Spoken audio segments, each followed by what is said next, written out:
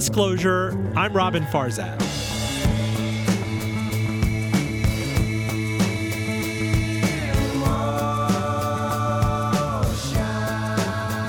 We came in and said, all right, well, we're going to be in the same industry as you, but we're going to do it entirely different because you guys have captured this market. You're the kings of donuts. Well, we want to come in and be the entertainers of donuts. You know, we want the weird flavors and the fun social media things, and we want a sort of different swing on it. You have to know you can win. You have to think you can win. You have to feel you can win. So said famous boxer Sugar Ray Leonard. Now, I didn't get to book him today, but I have the next best thing. RVA's sugar daddy, Ian Kelly, on the making of his donut empire. Stay with us. Joining me in studio, what a privilege, Ian Kelly, founder and CEO of Sugar Shack Donuts, the Virginia donut joint that's gone from 1 to 12 locations in 5 years, in less than 5 years, and now there's even an offshoot called Luther Burger. It's a spectacular donut. My pancreas has worked overtime on hundreds of them. Sir, how are you? I'm well. How are you this morning? Finally, I've only been asking you for 3-4 years to come on this show. Yeah, I'm sorry. I'm glad to be here today, though. No, but you clearly work like a beast. Like even me, like pulling you aside to get coffee or something, you're running between locations. I mean, I met you at the original location near Maggie Walker Senior High in, what is it, Jackson Ward? Mm-hmm. Yeah, Carver. Yep. Carver RVA, and it was an old used car dealership. Can you take me back to the inception of this story in 2013? Yeah, we actually started in 2012 trying to come up with this idea. I had been a chef out in Seattle and was kind of burning out on the fine dining 16-hour day industry. So I was trying to come up with a concept that I could have a family and a wife, you know, and maybe some kids one day kind of thing. So I came back to Richmond in 2012 and I started working on these different ideas about what can I do that's a little bit more casual. And came up with this concept. It was going to be donuts, burgers, and bagels. And I was originally going to call it Dodo's Donuts. And I had a little design I did with dodo birds hanging. And I was coaching soccer at Maggie Walker while I was waiting to figure out how to do this. And the real estate agent at the car lot across the street from Maggie Walker Governor School hung a for lease sign up. And I walked across the street, looked at it, and said, I'll take it. Take the sign back down. And that was it. I mean, Sugar Shack started right there. And, you know, we started work in 2012 and had it open in June of 2013. Was that ever a legit shady car dealership, or was it a front for something? I'm convinced it was a front. I'm convinced it's a front for the tow truck company that just makes a lot of money. Yeah, I don't know if it was a front for the tow truck company, but it was a very weird thing. I mean, they had cars on that lot for years that I coached on and off at that school, and the same cars would never move. I never saw customers go in and out. I remember when we went to do some demo on the building, we found 5 restrooms. Which makes you question why a small 1,200 square foot building needed 5 restrooms. But, you know, we tore them all out and cleaned the place up and kind of moved on and didn't question it ever again. So, I think it was a shady front for something. But, you know, now Carver is a completely different neighborhood, and it's, you know, people are moving in left and right, and the community is engaged and happy, and I'm happy. I'm thrilled with that location. So you have restaurant in your DNA. You've been here. You've been across the country. You've worked with the various restaurant people you loved. You know, you told me about Ed Vasayo, and when I first came here to go to Mama Zoo and some of the places that you frequent. Why donuts? What was it about the economics of donuts? And tell me about the capital raise, like how you raise money for this figment of an idea. Hard work. You know, I had done fine dining most of my life. I had done some smaller sort of, seafood places that were more about fast pace and quantity, but the majority of my career was fine dining.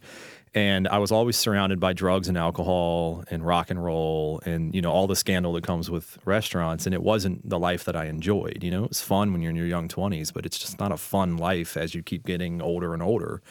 And I had always wanted to be a dad, and I had always wanted to have a family and, you know, go that route. So sort of the idea of donuts was half of it was my love for working with dough. I enjoyed making my own pasta dough. I enjoyed making my own pizza dough. And, you know, at all the restaurants I worked at, I would kind of dabble in those things. And I liked doing my own pastries. So I always sort of had an interest in that side of the culinary world, but I never got to do anything with it.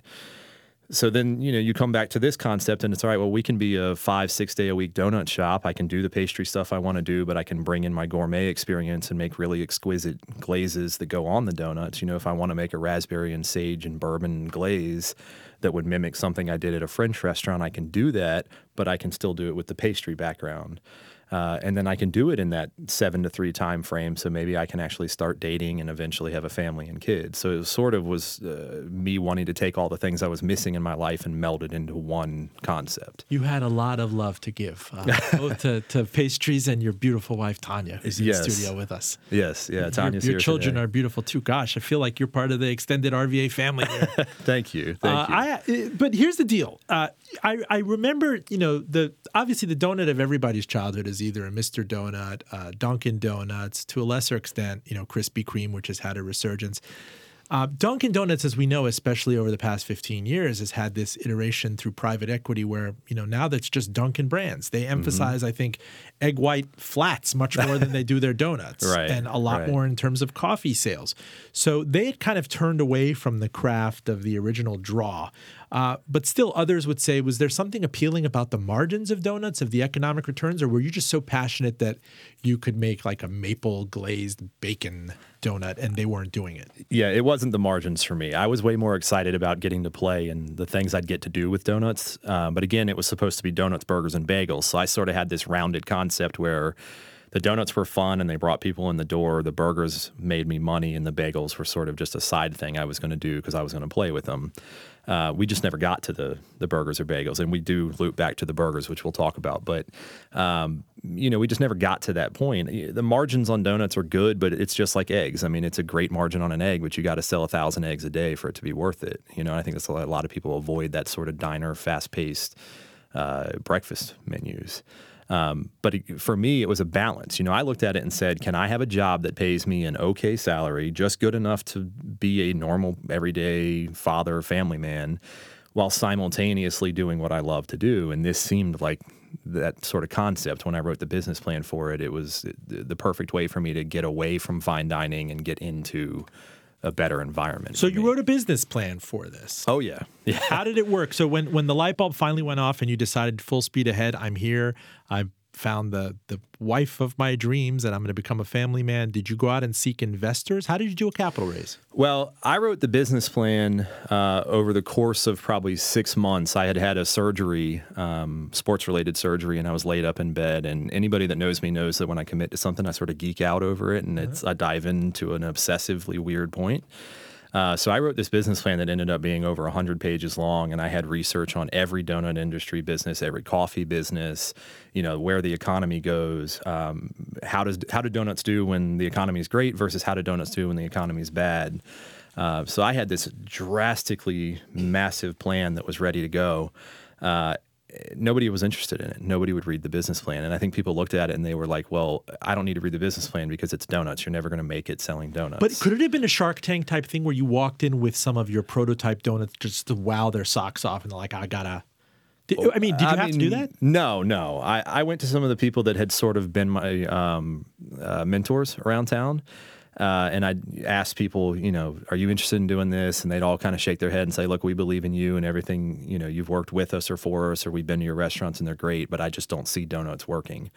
I had a couple family members I was able to borrow $5,000 here from on a 60-day loan. I had a very, very good friend of mine from soccer that loaned me $5,000 and was like, I need it back in 30 days. Some credit cards. I finally convinced M&T Bank. I finally convinced them to give me a loan, and it was $30,000. They gave me a $30,000 SBA-backed small business loan. Terrible terms, but it was the best I could do. And then with some help from the landlord of the building that, he helped with some of the build out because he wanted to do something with it. We were able to get it open for nothing. I mean, we opened that original shop for maybe $50,000 all in. We didn't have enough product. I don't know if I remember people would, there'd be sacks of flour, right? And people would just chronically run out. And by then, the word of mouth was really raging around town. And I'd show up and I'd bring out of town guests and I'd take them there and we'd clean you out. Yeah. Oh, yeah. I mean, we only made it 4 days. We didn't even have enough product to really be open, but we didn't anticipate what came at us, So we opened the doors, and 4 days later, we were sold out of everything. And we closed down and called some of our vendors. We got some people to get some stuff in with the little bit of money that we had made over 4 days. And then actually, our biggest saving grace was country style donuts, We called those guys up and we said, hey, we're out of this, and this, and I can't get it in time to reopen. And they were like, hey, we got you. blows my mind. Because before you, let me say, there was this divey little place. Anybody who comes into Richmond Airport, RIC, there's this pothole-stricken place not far from the airport that people go to. I think it's a Lebanese family that owns it. It feels like you're walking into 1978, and you'll see airline workers, you'll see businessmen traveling, and they come in and they get this incredible donut. I would have thought that they would have been immediately threatened by you, like you're taking their milkshake. You know, I think that's a fear that anybody that comes into an industry has in the restaurant business is, are you upsetting the people that you're competing against? Dixie Donuts, who was open at that time, came to us the first day we were open and congratulated us and said, call us if you ever need anything. I mean, they were as nice as could be. Country Style, when we called them and said, we need help, they said, we've got you. We'll take care of you. And to this day, I mean, my wife and I were at an event last week, and we ran into the Country Style family, and it was great. I mean, we talked for an hour. You know, we all are now Facebook friends. We were talking about going out to dinner sometime soon. It's not a competition. In fact, they even thanked us for what we've done to the donut industry because we brought more attention to Richmond for donuts, and they went and opened a second location. And, you know, everybody's done great from it. See, I would have poured concrete mix in the flour that I like. No, I'm just kidding. No, they are fantastic people. And, you know, the reality of it is they pioneered Richmond. I mean, They were the first ones here. They were the ones that sort of created the game in Richmond and gave me something to work off of because we are a very different donut. You know, like you said, it's sort of that 1978 feel. And I think I could be wrong. I believe they've been around since about the 60s, you know, maybe under some different names and different locations, but that family has been doing it in Richmond forever, and they put out an incredibly good product that is good, you know, 5 years ago, it's good today, it'll be good in 5 years, you know. But we came in and said, all right, well, we're gonna be in the same industry as you, but we're gonna do it entirely different because you guys have captured this market. You're the kings of donuts, you know. Well, we want to come in and be the entertainers of donuts. You know, we want the weird flavors and the fun, you know, social media things, and we want a sort of different swing on it, you know. So you did raise the money, and this is an opportunity and a peril in that, you know, you have problems with working capital and you're running out. Mm-hmm. And at some point that must suggest to your investors or prospective people out there, these guys are good for the money. It's throwing off cash, but they need to build out the infrastructure sufficiently for this. Yeah. I mean, we got that first one up and running, and I didn't have any aspirations for a second location at all. You know, we were just focused on the first one. But we had a guy, Rob Krupika, who was a delegate in the Northern Virginia, D.C., sort of Alexandria area. And he came to us and said, hey, we want to do one. You know, I want to open a Sugar Shack. And at first I kind of shrugged it off and was like, you know, I don't know. You know, we're good with the one. He came back again and again and again, and he knew some of the same people I knew. And it just kind of took off from there. You know, we said, Rob, that's great. You know, if you're committed and you want to do this, we're on board too. And so he went and did it. And then I had some local investors that I knew that said, hey, we want to do a second Sugar Shack here in Richmond, the one over on Parham Road. And let me tell everybody, that was for the longest time an abandoned gas station. I thought there were brownfields issues.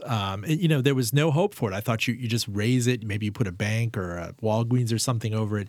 But you guys really deftly, I mean, you didn't have to reinvent the wheel with that. You, I remember you were very, what was it? You were borrowing some wood panels or from people who had crates? Yes. We would drive through the alleyways to find pallets, old pallets, because we didn't want to just paint the walls. You know, so we would literally drive through all the alleyways and throw pallets in the back of pickup trucks and drive them out to the field right next to the wooden store, pallets right? that are used. Wow. Yeah.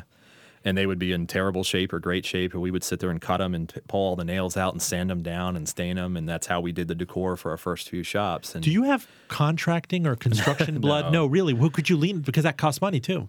No. My father was an architect, and we lived out in Powhatan growing up, and he was one of those people that believed that I had to know how to do everything. So I consider myself mildly good at a lot of things. You know, I can change the oil in a car. I can mildly build things. You know, if my kid wants a treehouse, I can build a treehouse, but I'm not excellent at any of those things. My dad raised me that way. Wow. Full disclosure, I'm Robin Farzad. You're listening to Ian Kelly, founder and CEO of Sugar Shack Donuts, which is now a dozen strong. There's another in construction. There are 2 Luther Burgers. He is a man in demand. They're all across Virginia. I've even had a a friend come through who was watching his son play lacrosse, I believe, at U of R, and he said that he would like to have an investor take you to Hilton Head. I was like, I don't know, man. This guy don't return my calls, but you could try sending him a fax.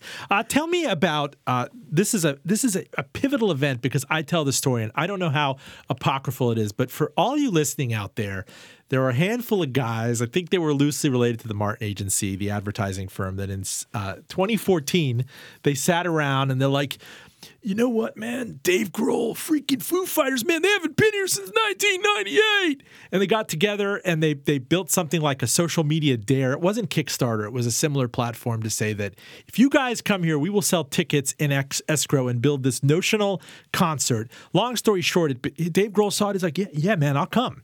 And it sold out. And I always say to everybody else, Richmond didn't take full advantage of the fact that this is arguably the most successful on-demand kind of A-list concert in history. You cut out Ticketmaster. But let me tell you about my pal Ian Kelly at Sugar Shack. He had one location, and like a scene out of Almost Famous, the movie, he shows up behind the stage at the National Theater with a box of donuts, and the roadies, the bouncer wants to deck him, and Dave Grohl's like, no, man, he's cool. And he shows him the Sugar Shack donuts. He eats it, loves it, Instagram it. Next thing you know, Ian Kelly is driving up his truck full of Sugar Shack donuts to the MTV Video Music Awards. Next thing you know, he has a dozen Sugar Shack. Is that true? It's a very exaggerated stretch of how we got. How did it happen? I was bouncing around on social media one day. I love to do free social media stuff. You know, my entire company is based on that. And Andrew had come to me and basically said, like, hey, we're going to bring the Foo Fighters here. We got to sell all these tickets. Are you interested in it? And he needed to sell a certain amount of tickets just to gain interest in Richmond. But then he needed a much bigger number to be able to convince the Foo Fighters to come. He had a goal in mind. And I said, look, I'll take $5,000 worth of tickets. You know, right off the bat, we didn't even hesitate. I just said, I'll take $5,000 worth of tickets, which was equivalent to 100 tickets. I didn't know what I was going to do with them. I didn't have a concept in mind. I just said, look, I'm going to help you boost your goal, and then I'm going to get rid of these tickets, whether it's staff or social media. And it immediately took off. You know, I bought the tickets, and then like the next day, I think that sales for him quadrupled, and within like a week, they were completely sold out. And he accomplished his goal, and then, you know, radio shows started talking about it, and Dave Grohl started talking about it and showing interest. And I think he even tweeted at one point, like, Dave Grohl put something out there that said, you know, hey guys, this small group of guys in Richmond, Virginia just sold a show that we haven't even booked. You know, how awesome is that? And it just took off from there. So I said, look, I got 100 tickets. I got to do something with it. I took 50 of them and I gave them to my employees. Right off the bat, I said, look, they deserve to go just as much as anybody. And I gave some to family and friends. And I had 50 left, you know, when I was done giving away the first half of the tickets. And I said, we're going to make this a really cool way for us to connect with Richmond on these 50 tickets at a sold out show. And so we started holding contests, all Facebook-driven contests. We did Hardywood Brewery let us do a donut throwing competition in their parking lot, which sounds crazy. It is the hardest thing ever to throw a donut, you know? So we had people, probably 150 people that came out to see how far they could throw a donut. We did scavenger hunts. We did art competitions. How fast can you eat 6 donuts? And we timed people. We had one really cool one where you had to cover a Dave Grohl song or a Foo Fighters song. We probably had 50 submissions, probably 15 of them were really good. And we had 2 that, you know, we spent probably 3 days with all the staff watching it, voting between these 2 finalists. And they were incredible. I mean, they were almost as good as Dave Grohl's versions, with just local guys picking up their guitars, or even families or kids and everybody trying to do the same thing. We gave them all away. I mean, it was our biggest, most successful Facebook social media push we've ever had. Were the Foo Fighters themselves pushing it out at the same time? Was it hashtagged? See, when did you get to ride that? When did you get to kind of hitch onto that caboose? Yeah, so the Foo Fighters, after the show was done, they made an announcement. And I remember the first time I saw it on Twitter, they made an announcement like, hey, Richmond, we're ready to rock. You know, and I remember that was like chills through your body. It was a great moment for us because this small group of Martin Agency guys, and I think a couple of them weren't through Martin Agency but connected, put together something that was sort of a if you build it, they will come concept. I said, I believe in your concept. And then the Foo Fighters said, well, we believe in your concept too. We're coming. And I jumped on it immediately. We started sharing the tweet from Foo Fighters, and I remember it. People just went crazy for it. It was on a radio in South Africa where Dave Grohl did an interview about how Richmond changed music forever because they sold a show that didn't exist. And we didn't own that. I feel like you were the person who most owned it. At least in my words, when I sing your praises, when I go on the road. So what happened? Did you show up behind the concert venue with a box of donuts? No. True or false? False. So, it sounded like a scene in Almost Famous. Yo, okay. Dave. So I have pictures of Dave Grohl, and he's on stage doing his, warm up, mic check and everything. And there's a picture of Sugar Shack next to him on stage, and he has a maple bacon donut in his hand. And I still have the photo. It's one of my favorite photos. It's blurry because it's from the balcony, but they were very sort of closed-doored about the event. Very few people got in. I got in early, but not early enough to be a part of it. How did the donuts get backstage? The guys that set the event up, Andrew and his friends, they were in all day. So they were with him on and off all day. They interviewed him. They did some video work with him, and I was able to get with them and say, hey, here's a bunch of donuts. Take them in. And they did. So they took him in and had him there in the green room or wherever else all day. So what did I witness on Instagram? Was it Dave Grohl holding up a donut, or did you have that portrait painted? Oh, no. So that was actually a part of our art competition, was people had to draw Dave Grohl with a donut. And we had some that were incredibly realistic sort of charcoal drawings. We had watercolors, but there's one that it made it huge on Instagram, and it's this really good photo of Dave Grohl with a guitar and a headset on, and he's got a donut in his hand smiling real big. So we had a lot of that kind of stuff that just went out into the social media world, and people just loved it. They went nuts for it. So through hustle, you're buying you must be able to value this kind of, it's earned or bought publicity, and that's through, a week of hustle, and you fronting a notional $5,000, maybe 50 of which of these tickets, of the 100 tickets you could offer as a bonus to employees who really helped you, and another 50 you were able to sell easily. Yeah, I mean, it more than paid for itself. If we were to say half of it, the $2,500 worth of it I gave to employees, that's employee appreciation, and I'm all for that. So really, I look at it as I spent $2,500 on marketing, and we've had people throw numbers out there before and say, look, that was $35,000 worth of marketing, or that was $100,000 worth of marketing. I don't really have any way to put a number on what it was, but I remember one of our posts was 175,000 interactions on Facebook, and at the time we were just over a year old. We had one location. We were a nobody donut shop getting 175,000 views, which is huge.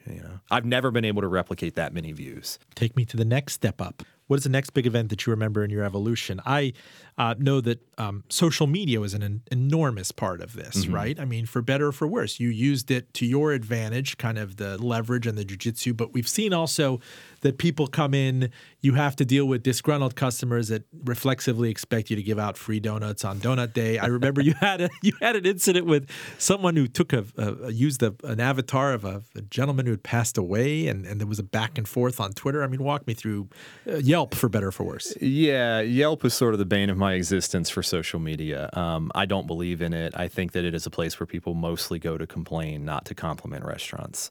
And don't get me wrong, there's some good value in it, but I just don't think it's a critical way for customers to actually critique a restaurant. I think it's a bad way to do it. But yeah, we've had people go on Yelp and create fake profiles, and whether it's ex-employees, competitors, just some guy that's disgruntled for the day. And we had one guy that just wouldn't let down. I mean, he was 1-star reviewing me and, just bashing me for a week. I did a Google image search on it to try to figure out. I knew it was a fake profile. I did a Google image search, and it came up. It was an obituary photo from, a 72-year-old guy in Illinois or something. And you point it out to Yelp, and they kind of shrug it off, and they're like, well, I'm sorry, we don't get involved in day-to-day interactions with customers and businesses. But, that's across all platforms. Yelp is probably the worst one. Google's way more transparent because they have to use a real name, email address, photo. Facebook is my favorite. It's their real people. You can't fake a Facebook review. And people seem to be way more honest and happy on it. The complaints we get on Facebook, is very easy for me to very quickly say, I agree, we messed up. I'm embarrassed and I'm really sorry that this is the way it went, but here's how we're going to fix it. And 99 times out of 100 on Facebook, they appreciate the response, and they're back in there within a couple of days. But social media and restaurant critique websites and all that, they are very difficult for restaurant and owners to keep up with. And you can't just go give free meals to everybody that was unhappy with one element of their meal. Sure. One of the most disappointing parts about it is you get somebody that comes in and they could have had the most amazing meal in the world, but one thing they didn't like, and they'll throw a 1-star review at you because of that one thing, not taking into consideration that their favorite song came on the radio or that their waitress was the nicest woman in the world. They'll flip from 5 to 1 in a heartbeat. I like how you turned one lament to your advantage. It was a T-shirt that you had very early on. I walked in with my son who really wanted a Sugar Shack donut, and it was this woman who had complained on social media that there were too many hipsters or too many people in line waiting for your artisanal donut. So we ended up at the Hardee's on the Boulevard. And you put that quote on your first T-shirts. I remember you gave me one. What did it say? I'm not going to remember it verbatim, but it was a woman that was very upset because her and her husband tried to come in early. I think it was a Sunday morning. We had lines into the parking lot. She said, "My husband hates hipster, trendy places, so now we're at Hardee's on the Boulevard." And I did. I immediately took it, quoted it, and threw it on a T-shirt. She went nuts. I mean, I got calls, emails. She was, telling me I had to retract the statement. You didn't use her name. No, I didn't tell anybody. So the free speech is one directional. She's allowed to go and say that on Yelp or elsewhere, but you're not allowed to use it anonymously? She was very upset that I anonymously put this shirt out there. And, at one point I kind of laughed and said, well, I'll give you 2 free shirts. She didn't like that, and that kind of ended it. I don't know that I ever heard from her again there, but it's funny. That was 5 years ago. We sold out of those shirts very quickly, did a second run, sold out, and then 5 years later, it's probably still my most requested shirt. We've talked about maybe doing another run of it, but we just haven't done it again, so maybe one day. But are you of the mind that no press is bad press? No, I think there's bad press. I'm of the mind that exposure is good. I just try to always make sure it's good exposure, and I don't always succeed. I mean, we've had bad moments in press, and we've had accidental moments in press, and it's hard to tell. But sometimes emotions do play into it. I've had customers that I've told them on Facebook or on other various platforms, don't come back. You're not the customer we want. And I'm saying it either to protect my staff or I'm saying it out of just instant reaction to emotions. And I don't know whether those help us or hurt us. I remember that all of downtown near the Capitol building was so excited when you opened up an outpost down near Shaco Slip. And it was felt very corporate friendly. People could walk in. I used it whenever I had business downtown. It was between the financial district and the Capitol, the political district. But you were very quick to realize when it wasn't working that you need to shut that down and reinvest the money back in expansion elsewhere. Tell us how that worked in your head. Yeah, that was sort of a new concept. We had decided that we were going to do this little outpost. The downtown business workers, the 9-to-5ers, were not coming to Sugar Shack. Maybe in the morning on their way in, they would pick up some donuts, but for the most part, they weren't coming to us during the day, and we were trying to figure out how to capitalize on that. So we put this little coffee shop downtown that had our donuts. We cooked them at our original location, and then we would take them down there blank, basically no glaze or anything on it, and we would warm them, whether it was proofer or hot box, heat them back up essentially, and then we would decorate them fresh on the spot and fill a case with them.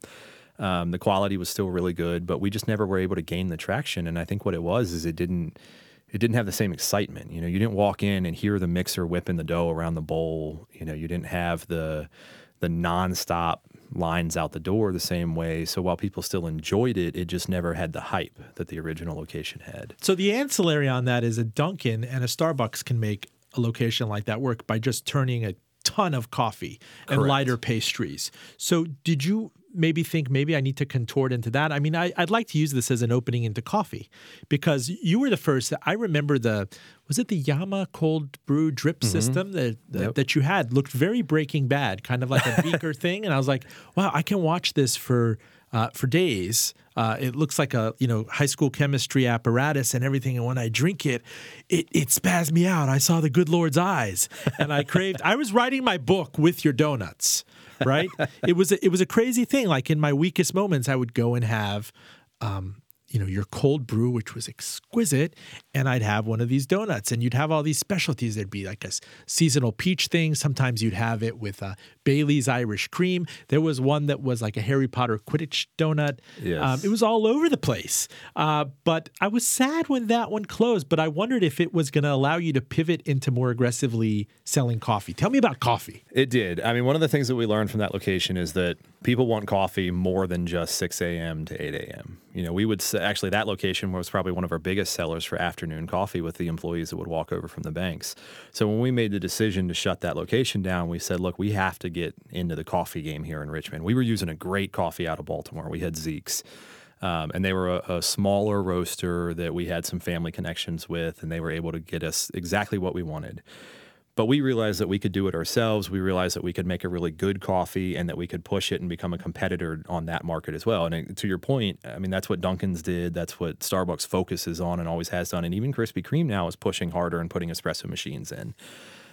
So we took the opportunity to start to think about how we could roast ourselves right here in Richmond and provide for all of our own stores, and then really sort of cater our coffee beans to what we wanted. We make a coffee specifically for the cold brew that you're referencing, and we make different ones specifically for different drinks. We even have a one we call a second punch that is about twice as much caffeine, and it's for that guy that says, I don't care about the taste, I'm going to fill it with cream and sugar anyways, but I want something that's going to light me on fire, and so we catered to that. But we went out, we researched it, we bought a really nice coffee roaster from Diedrich Roasters, and set up our own roastery, here in Richmond. We had a guy that moved up from Mexico to start helping us, and he was going to come for a few months just to help. And then he never left. He moved his family up and left Mexico behind, and he still lives here. He roasts. We actually moved the roastery. He's out in Powhatan now roasting, but he's happy, and he's with his family and producing coffee now for Sugar Shack. What's your comparative advantage in coffee? Is it taste? Is it the accompaniment with the donut? Is it experience? Because look, I kind of have to settle with Starbucks, right? It's ubiquitous. I can show up everywhere and get this really, really predictable product. And Dunkin' iterates into that too. You're coming out. Did you find, was that a personality match? What is your ultimate hook to up coffee as a fraction of your revenue? Well, I don't think we were ever being considered serious in the coffee game, which to me, it almost hurt because we had amazing coffee. I had all these really good baristas that came to work for the company from around Richmond. I remember one singer. Remember her? She worked at the Parham location. I know. She had these tattoos on her arm. She had this dream of going off and singing. Julia. Oh my gosh. I had to refer to Tanya there for the name on that. So yeah, Julia actually got a record contract. Go Julia! Yeah. So she's gone, and I think she's doing music and coffee in DC now. But you're right. We brought in all these very artistic sort of eccentric baristas from town, but then we still couldn't get taken seriously as a coffee shop, even with the people that we had. And we had really expensive coffee equipment, and we brought in the Yama. I believe we were the first ones in Richmond to do the Yama cold drip towers, not to do cold brew, but specifically to do the Yama. So this was sort of a way to kind of get people to take us a little bit more seriously. And I think that's what I wanted. It wasn't about having a better coffee, because Zeke's is incredible, but being able to tell people we roasted this 48 hours ago right down the street. I think that's what made it where people started to take us seriously. And we actually started to win awards. We won Best Coffee in Richmond. We started to be recognized as coffee, which is what we were lacking. This is a hard coffee town. If you think about Lamplighter and Black Hand and some of the other players that are, Blanchard's. Right. There's so much good coffee. Packs above its punches above its weight here. So right. For you guys to come in late in the game, where do you source most of the coffee from?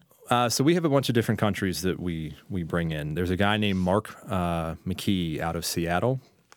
He has a business called Passionate Harvest, and basically what he does is he goes and finds these farms, whether it's a women-run farm or whether it's an all-organic or whether it's a farm that uses their profits to build schools. That's what he does. So he goes out and does all the goodwill research and finds these farms, and then he only buys those beans and brings them to America and then sources them out to smaller independent roasters like us. So we have Ethiopians, we have Sumatras, Colombians, Brazilian. We bring in all these different beans from around the world. And Ben, our roaster that I said moved up here from Mexico, he's been doing it for about 16 years now. He runs the whole program and makes sure that we have consistently good coffee at all times. But for us, it wasn't about beating the other guys. We never expected to be better than Lamplighter, and we aren't. I mean, Lamplighter, Rostovs, Blanchards, these guys, they're the best in town. We just wanted to be on the map. That was it for us. So your mind works like this, and you were an econ major, right? I studied econ and business at Randolph-Macon. At Randolph-Macon. So that sack of coffee beans, the aromatic sack of coffee beans that you brought me, walk me through what lights you up in terms of how you think of that sack. If at the retail level, it's ground up, what can you extract from that in terms of value? I mean, I've always asked this question. We had a dude that opened up Ironclad Coffee. Yeah, and I asked him this, and it's become almost like a meaning of life question. Do you, in a perfect world, would you extract all these cold brew cups out of that, just drip coffee? What works for you profitability-wise the best? I don't look at it on such a fine-tuned microscope, I think, the way is what you're thinking of. And the guys at Ironclad are becoming the best in town, if they're not already the best in town, because they're so tuned in to every roast and how to drink it. And the others do that too, don't get me wrong, but I think Ironclad has sort of jumped to the front of the pack with that. That's not how we look at it. We look at it as when I've got 600 customers a day that walk in the door and I have to appeal to 600 customers a day, how do I do that within our market and our economy? So, we have the light roast for the guy that likes the earthier, I don't want to say trendier, but just that sort of more modern coffee.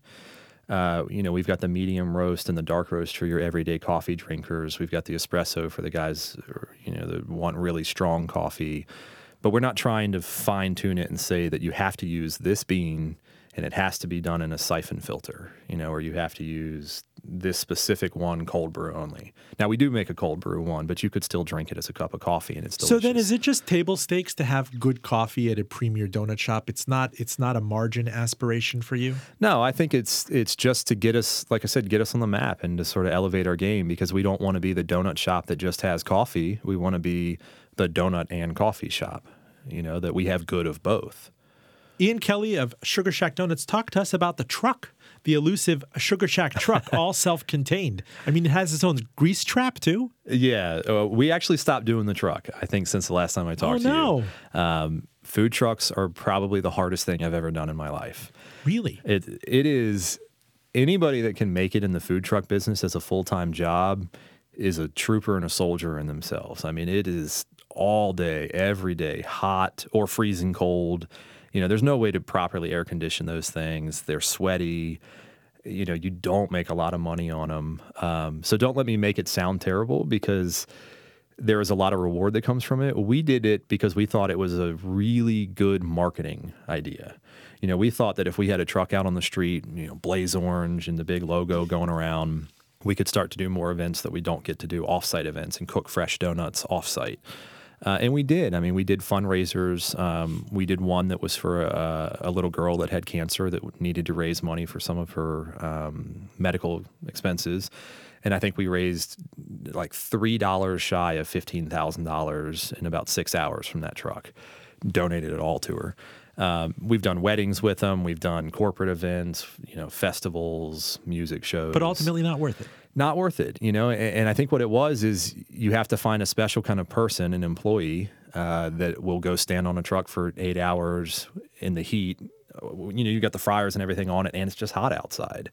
So they're going to sweat for 8 hours. There's not really anywhere to go take a break. It's crowded. You don't have a restroom. So wherever you are, you have to hope that there's a restroom to use.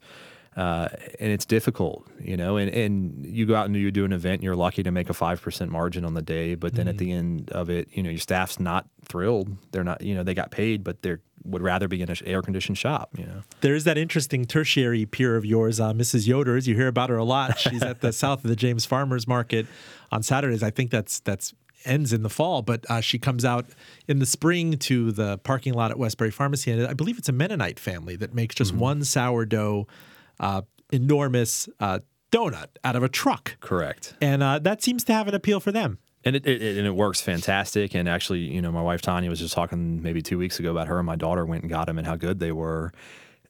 It's a different brand and it's a different market. And again, just like Country Style was the pioneers of the donuts in Richmond, Yoder's was the pioneer of the donut off of a food truck in Richmond. But like you said, they do one flavor. They make it all right there on the truck. They fry it. It's a very different process than us with how much equipment and time it took us to do it. They do it very differently. And it's sort of a cult following, because you can only get it on the food truck days. You can only get it if you find them at Westbury, or I think they're at Great Big Greenhouse occasionally on Thursdays. So people seek it out, but you don't necessarily see them at the weddings and the concerts and the venues. Talk to me about labor. I know this was a frustration at the very beginning when I met you, and you would be kind of emphatic about it on social media. You put a ton of sweat equity, you risked capital, collateral, everything in this. And the people that you brought in initially, so many people, I hear this universally, would call in sick, would kind of flake out. You couldn't keep them. People obviously have substance abuse issues. They have alcohol issues. They have family issues. And they would not covet a position like this because ultimately you're paying them a wage. There are various excuses on it. But fast forward to the here and now where we're below a 4% unemployment rate. And I hear from every restaurant person that the biggest thing that keeps them up at night is the difficulty of hiring and keeping workers. Talk to me. Staffing is the hardest part of this business venture that I've done, and the culinary world, like you said, you've got the addictions, you've got all the other different problems that just are prevalent in the restaurant industry. Right now, staffing is just impossible. And the positive on this that I do want to point out is I've got some of the same staff from 5.5 years ago that still work with the company today that I wouldn't trade for the world. I've got a handful of people that we're here today because of them. Simultaneously, it is very difficult to grow this company or to grow any company right now because you can't hire people. Unemployment rates being as low as they are, everybody is now paying, $4 more per hour than they used to pay. We already considered ourselves one of the best payers, well above minimum wage, and then now everybody's up to that $4 or $5. Everybody has upped their benefits, vacation time, and we try to do the same to compete. But restaurant markets are saturated. The kind of employee that you would hire in this business, they can go next door and get a job tomorrow if they're not happy, and they do. A lot of people will job bounce and leverage it. Charlottesville's the worst. We're in Charlottesville right now. We just opened a few months ago out there, a Sugar Shack and a Luther Burger, and we've probably employed 20 people. And we've probably had 80 employees in 4 months. And it's these people will come in and take a job. They'll come to 1 or 2 shifts, maybe get a paycheck, and then you might never talk to them again or hear from them again. No. What is that a reflection why. of the tightness of the job market? You have all these other restaurants. You have a highly educated, upscale area. They have to come in. It's more inconvenient for them to be there. I always wanted to kind of get my finger on the pulse of this. Well, it's so easy to get a job in Charlottesville right now. Just like it's, I think Richmond's the same, but Charlottesville we're finding is a very different beast. If you're a cook in Charlottesville, you could probably walk into any restaurant in Charlottesville and get a job. And not only can you get a job, you're probably going to get it at $3 or $4 more an hour than you would have gotten it, 2 years ago or a year ago or whenever the time is.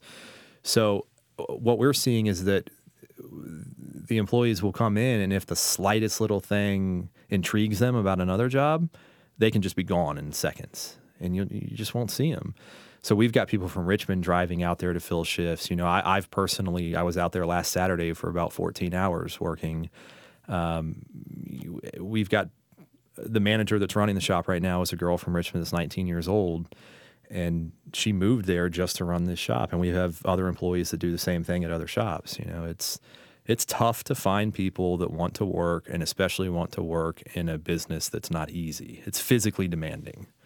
So we're at that fork in the road where we get to with a lot of people in the restaurant and retail business where at some point you kind of ask yourself, is it worth it for me to insist on all of this quality assurance and employee personality assurance and whatnot? I can always franchise. I can always license out the name. I can always listen to the siren calls of investment bankers and sell the IP of Sugar Shack Donuts. Talk to me about the appeal of that versus the peril.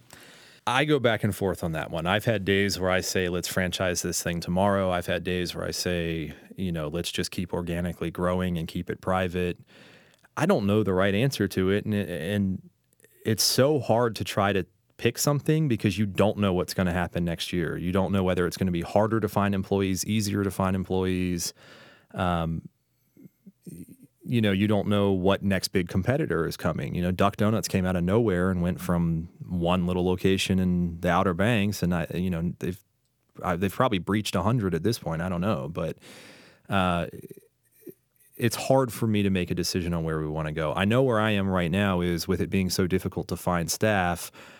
I like slowing down and just focusing on what we have and maybe putting a little bit more attention into Luther Burger. I'm sure you've seen that we've been growing Luther Burger. I'd like to ask you about Luther Burger. Yeah. Tell us about the name. I don't think many people realize this. I think your son's name is Luther. No. But let me give a transition to it. Here's a hint. Here and now, I promise to love faithfully. You're all I need. Go ahead, sir. Luther Burger is a concept that I came up with a few years ago that I wasn't sure whether it was going to be a Sugar Shack thing or not, and it just sort of ended up that way. There's this old sort of story, this myth or wise tale that Luther Vandross one night was cooking burgers at home and had finished making a few burgers, and then he went to get the buns and he didn't have any.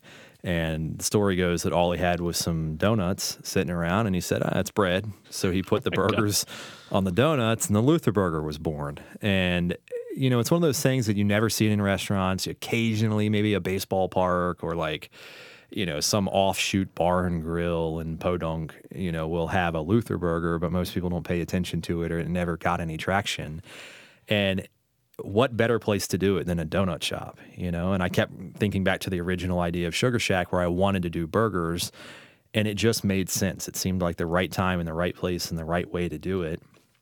And so we did it. I mean, we put together this concept for a fast casual burger joint that if you want it on a regular bun, you can get it. But if you want it on donuts, you can get that too.